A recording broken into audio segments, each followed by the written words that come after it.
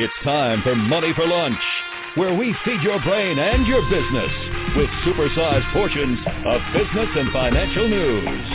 Now your host, Bert Martinez. Welcome back. So glad you're here. First of all, thank you so much for helping us out. Our show is now available on Pandora, Spotify, obviously Apple, all the major podcasting platforms. Thank you so much for your support. We appreciate the comments for and against. I love spirited debate. And so some of the comments are in opposition of something they might have heard on the show. And I'm okay with that. Whether it's good, bad, or ugly, long as it's done with the intent to, debate and not to, be filled with hate speech, I'm all for your comments. So thank you so much. On the show today, veterans lawyer Francis Jackson. Francis Jackson is a best-selling author as well as an attorney who specializes in disability law for those seeking veterans' disability benefits and Social Security disability benefits. A founding partner of Jackson McNichol, Francis has been featured on NBC, CBS, ABC, and Fox network affiliates around the country. In 2017, Mr. Jackson was inducted into America's Most Trusted Lawyers for his outstanding work in disability law. For more information, please visit veteransbenefits.com, veteransbenefits.com. Francis Jackson, welcome back. Bert, it's always nice to have the opportunity to chat with you. Well, I'm excited. I was thinking quite a bit about you. Senator Tuberville has reluctantly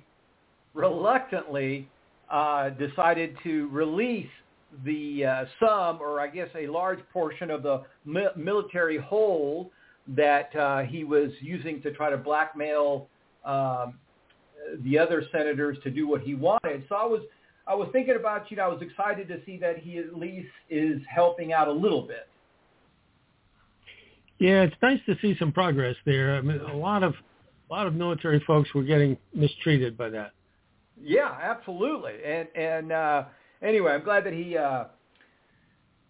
ever so reluctantly, but I'm glad that he is at least moving that forward. Anyway, but I'm glad to have you on the show because I also wanted to talk about, for VA foreclosing on veterans who had elected a reduced payments during COVID. We had recently talked about this in the past, and I wanted to see what the update was.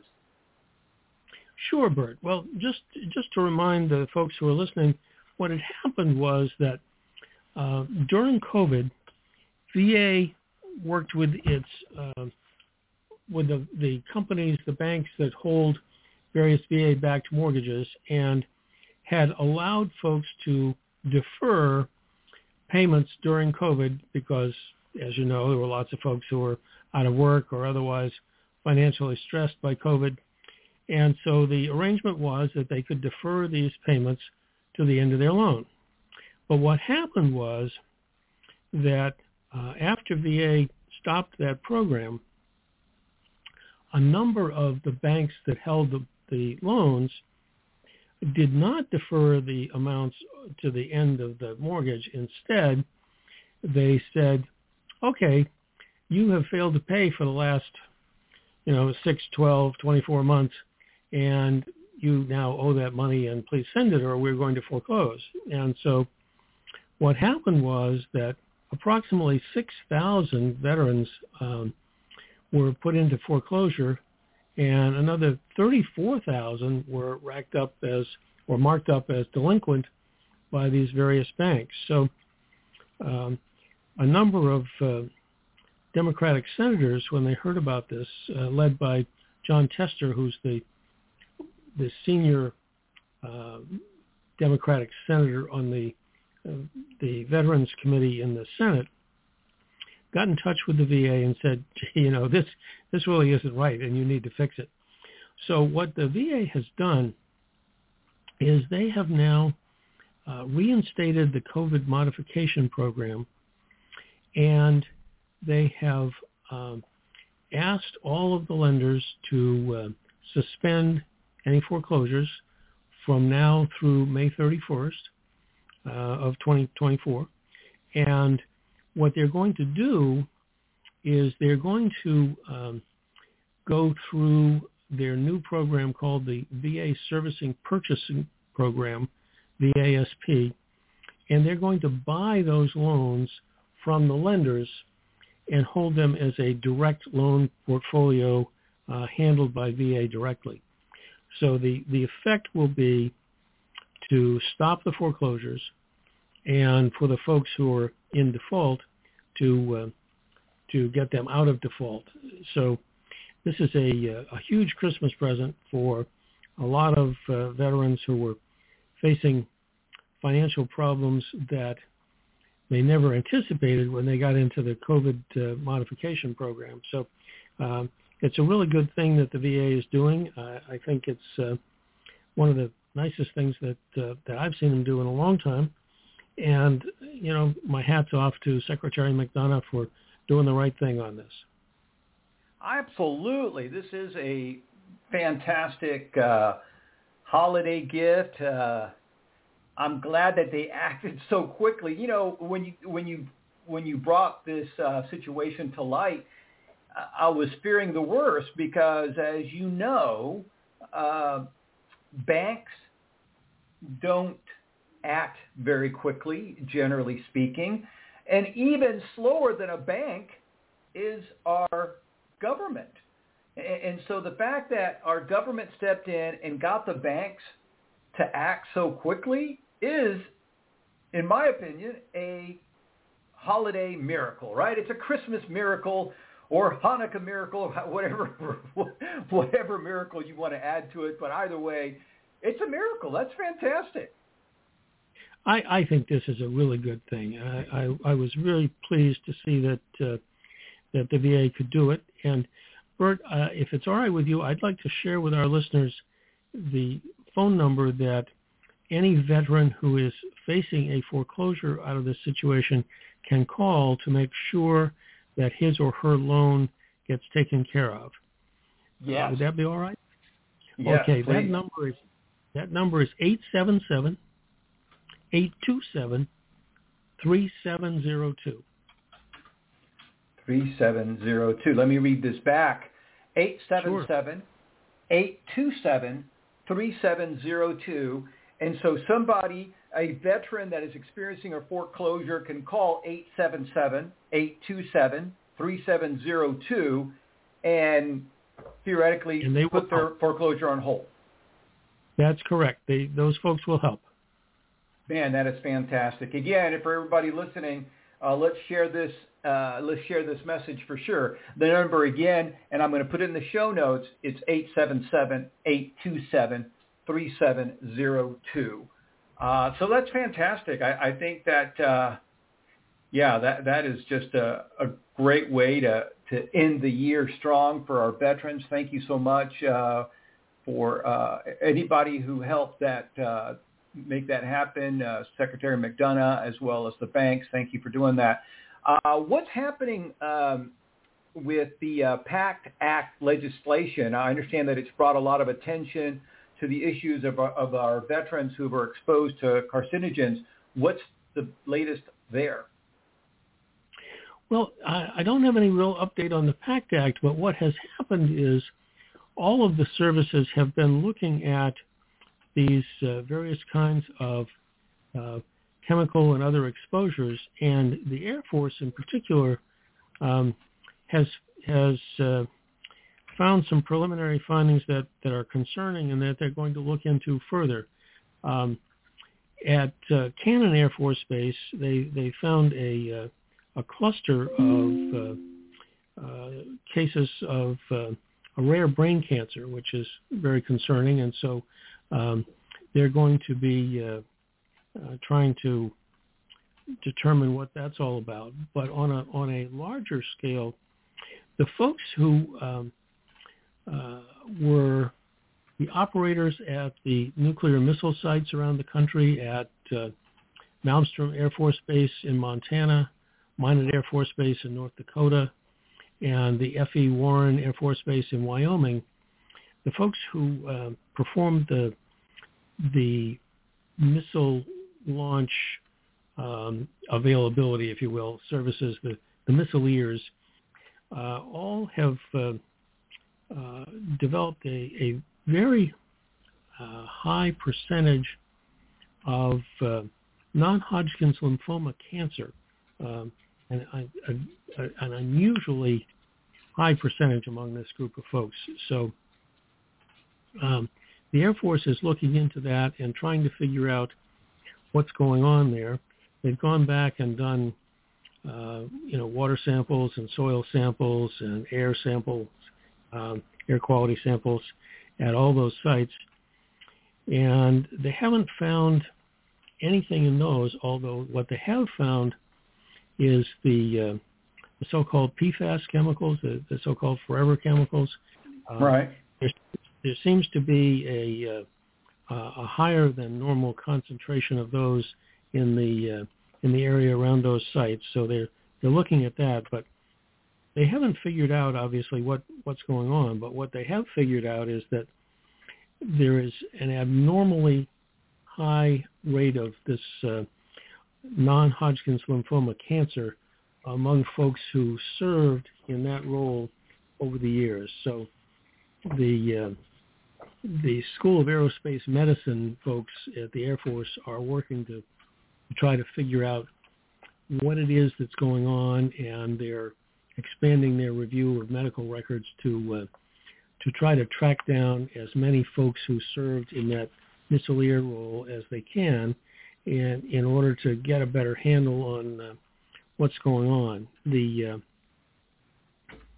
other area that has come up is that a number of Air Force pilots who flew certain types of aircraft have developed a bunch of cancers. The folks that flew the Navy's Hawkeye radar plane in particular, have developed a lot of cancer, and it's unclear whether there's something about the radar system in those planes or something else about the planes that is causing that. But again, it's an issue that the Air Force is trying hard to look into. And the whole the point really that I wanted to make with all this is that with the PACT Act and the surrounding inquiries into various exposures, all of the services are now paying much more attention to this issue of chemical and carcinogen and radiation exposure than they ever were before. And that's really what has brought these problems to light, and it is to be hoped that this inquiry will lead to both possibilities for treatment for those folks and obviously benefits for folks for whom treatment doesn't fully remediate the conditions. So it's not directly related to the PACT Act, but it is, I think, a reflection of the what I think of as a real sea change within the various services to recognize that putting folks in harm's way in terms of exposure to everything from fumes from the burn pits in the Middle East to radiation exposure from these various assignments in the Air Force is something that the services are responsible for and should be paying attention to, and I'm hopeful it will ultimately lead to an appropriate kind of grant of medical attention or service connection or both for all of these folks. Yeah, I'm always amazed that there seems to be a pattern, unfortunately, with our military, and I don't think there's evil intent. I don't believe any of our military leaders would put anybody in harm's way. I think that when you're dealing with this massive body that is known as the Department of Defense, it's very not only very large, but very bureaucratic, and a lot of things fall through the crack. And I believe that this is very common among any large corporation, that sometimes the left does not know what the right is doing, or vice versa. So hopefully they will focus on this and move quickly, or quicker.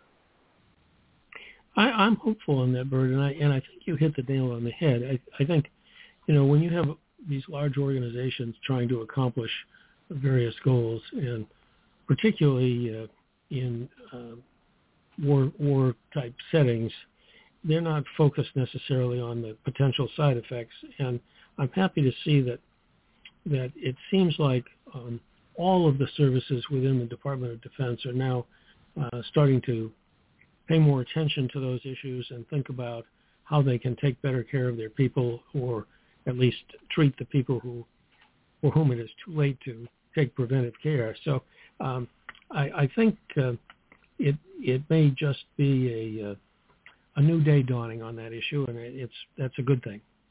Yeah, absolutely. Let's talk about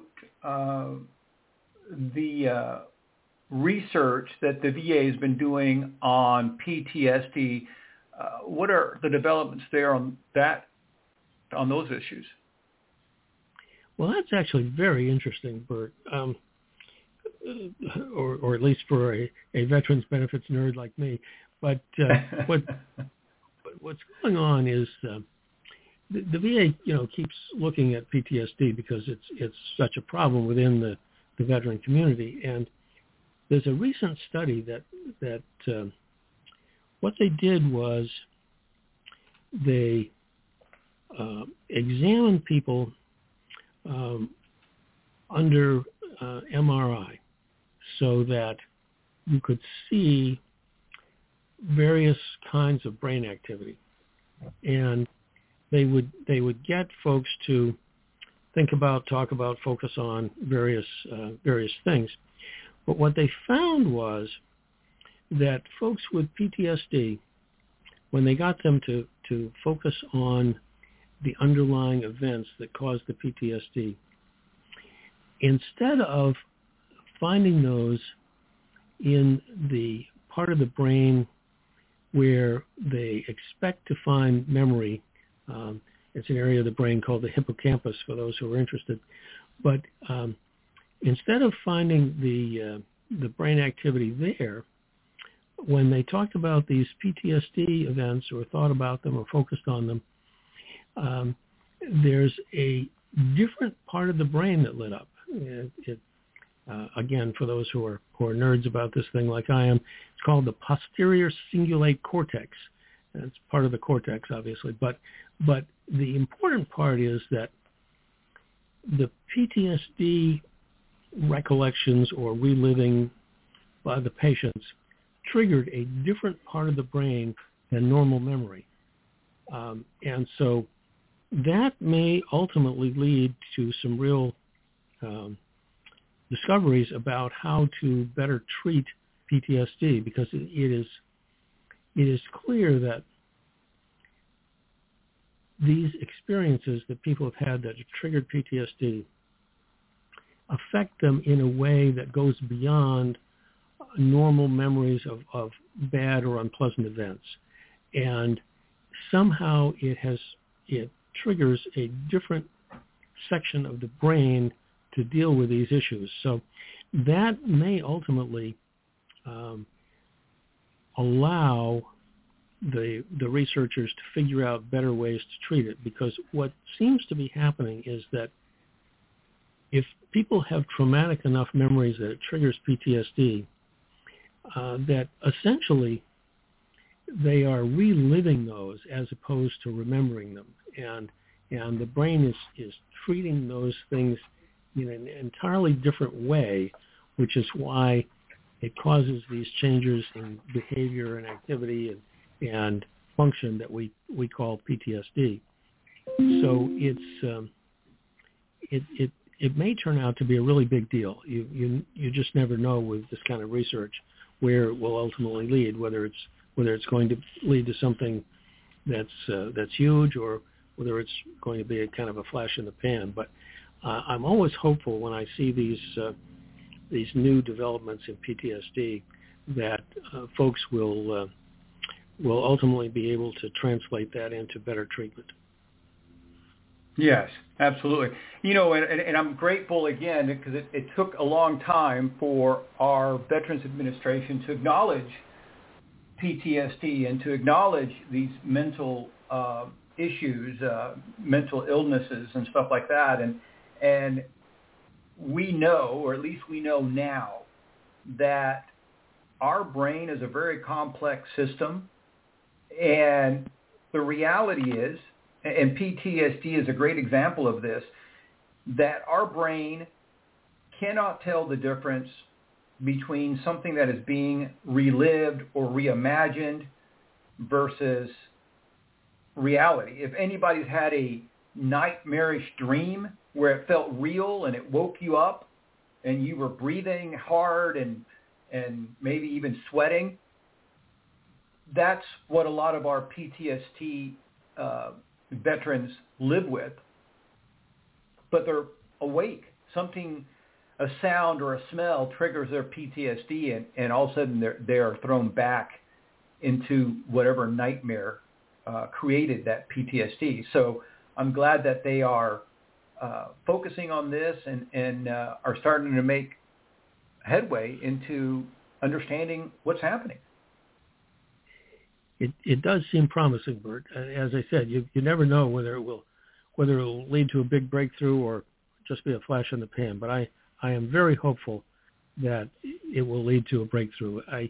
The one of the things that the VA has done well, I think, Lord knows they've done some things that haven't gone well, but one of the things that they've done well is they have really developed some truly specialized research and treatment for PTSD in ways that most other mental health specialty facilities have not. And I am pleased to see that they're continuing to do that, and that it looks like they may have the potential for a home run here.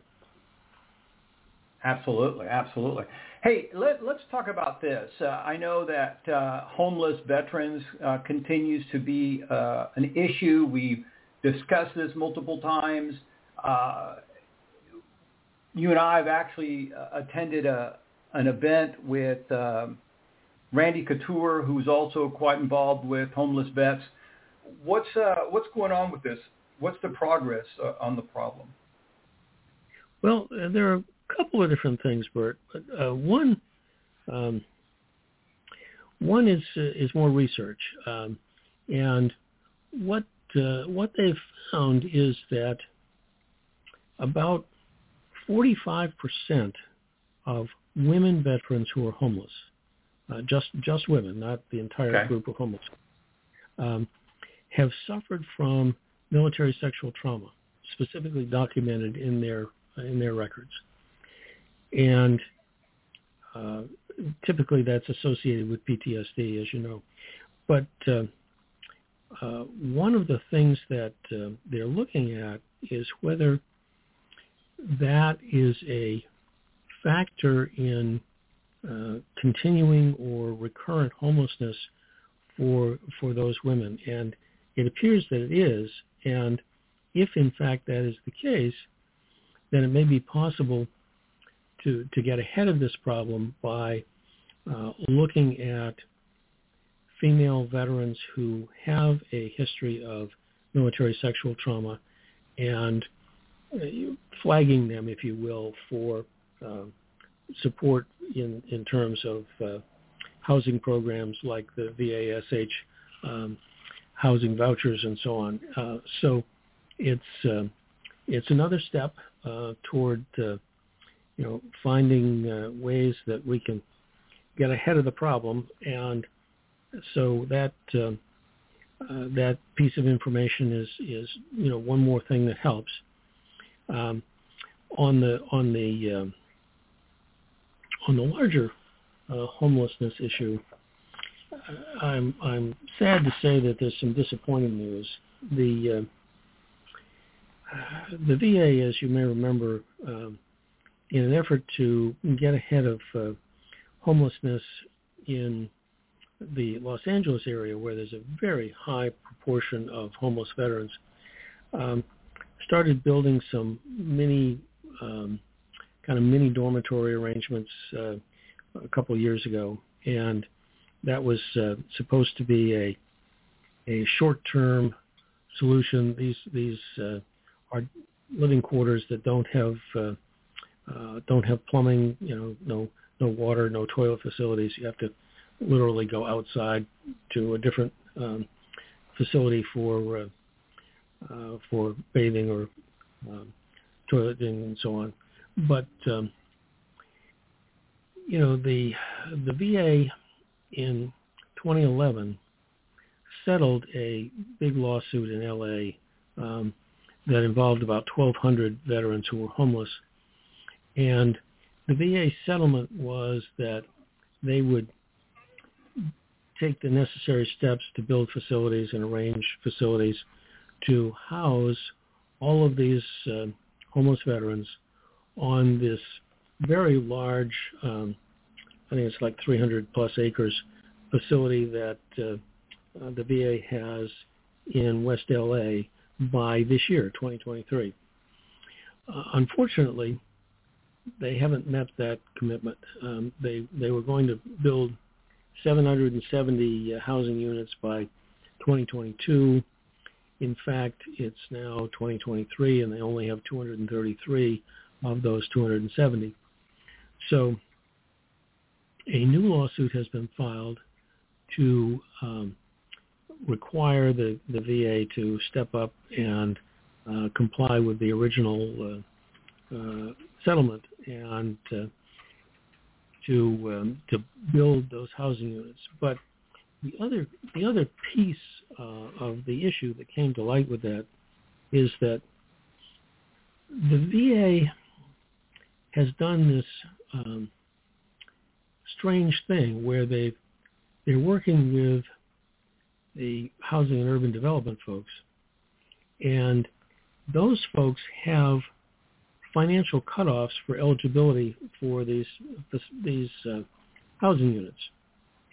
So it turns out that what happens is, if you are a disabled veteran and you are getting both a high level of VA benefits and Social Security disability, your income is too high to be placed in the housing unit set aside for disabled veterans, which is about as much of a catch-22 as I think you can describe. So they're trying to sort that out, and as I said, a lawsuit's been filed there in LA, and hopefully that will ultimately result in sorting out both local housing and the larger issue for disability. But we'll see. Absolutely. This kind of brings up a thought that I have, and sometimes the media and or political opponents like to malign lawyers. But this to me is a clear example how a law firm or a lawyer is able to hold the government accountable, right? When you look at some of the most significant changes in the law, civil law, privacy law, you name it, it's because a lawyer or a team of lawyers held the government or some large corporation accountable and by doing so, protected what was before an unprotected class of individuals. And so this, to me, is a great example of lawyering at its best, because you are holding our government liable, or accountable, I should say, to try to correct and protect the situation. That's right, Bert. And I have to say that there are several big law firms around the country who have really stepped up and provided pro bono services. Morrison and Foster in San Francisco, for example, took on pro bono the whole issue of getting people identified and eligible for treatment for the folks who were exposed to various chemical experiments by the government back in the 70s, and really single-handedly won that case and did a fantastic job.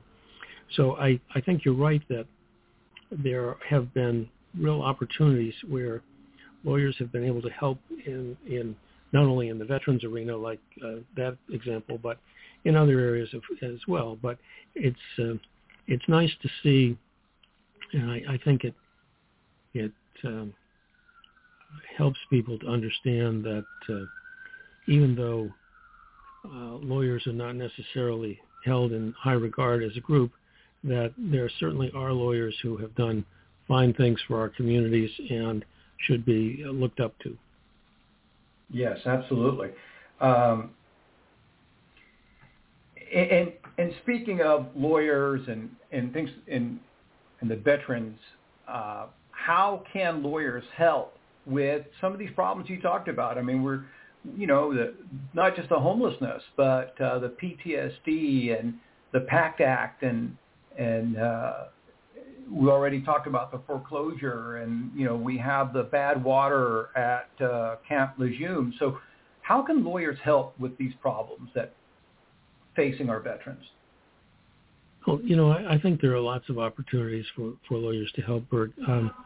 And we've talked about some of the things that have been done and continue to be done. For example, the law student in the Veterans Benefits Clinic at the Yale University School of Law in Connecticut have brought a lawsuit helping veterans to get their discharges upgraded in situations where the veteran was discharged from the service as a result of actions that were caused by mental health problems. And I think that's going to be a big thing in terms of helping a lot of veterans. But in terms of your overall question, I think there are kind of two basic ways that lawyers can help. One is these individual situations, like we were just talking about, a particular lawsuit to try to remedy a particular problem. More generically, I think that many veterans need help with the veterans benefits process, particularly for getting disability pension or disability compensation with the VA. And lots of those folks have had difficulty doing it on their own, and I think that firms like ours and others around the country that handle these veterans benefits cases can be of great assistance to veterans who are struggling to solve those problems, get those benefits on their own. And I think that that's another way that lawyers can contribute. Yeah, absolutely. And I also want to point this out. The people listening to the show today can also contribute. You can share this show with everyone you know. If you know of a family and maybe you know that they have veterans, or maybe they're currently active duty, so share this episode anyway with them. A lot of our veterans tend to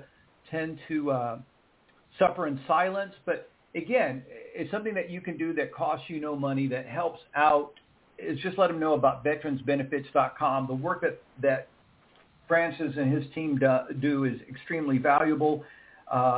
They care deeply about our veterans, and it's not fair. It's not right for our veterans to fight for us, and then they have to come home and fight for the benefits that they were promised.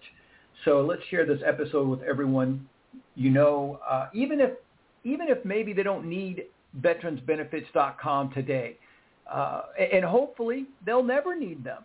But in the off chance that they might need some help, they have questions about benefits, let them know about veteransbenefits.com.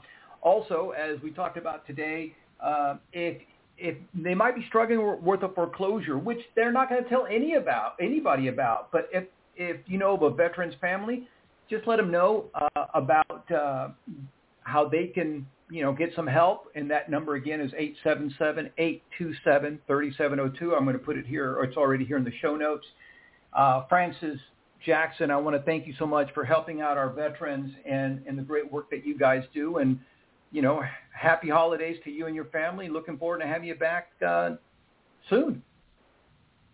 Sounds good to me, Bert. Happy holidays to you as well and to all our listeners. All righty. Good stuff there from veterans attorney or veterans lawyer Francis Jackson. And again, you can find out more about him and his team at veteransbenefits.com. The work that they do is literally priceless. Some of the clients that they've worked with has taken over a decade to get the benefits for these brave men and women. So again, let's share this episode with everyone you know. Let's help out. As always, my friends, thank you for being here. And remember, you were created to succeed. Tune in Monday through Friday here on Money for Lunch. And check out our website at moneyforlunch.com.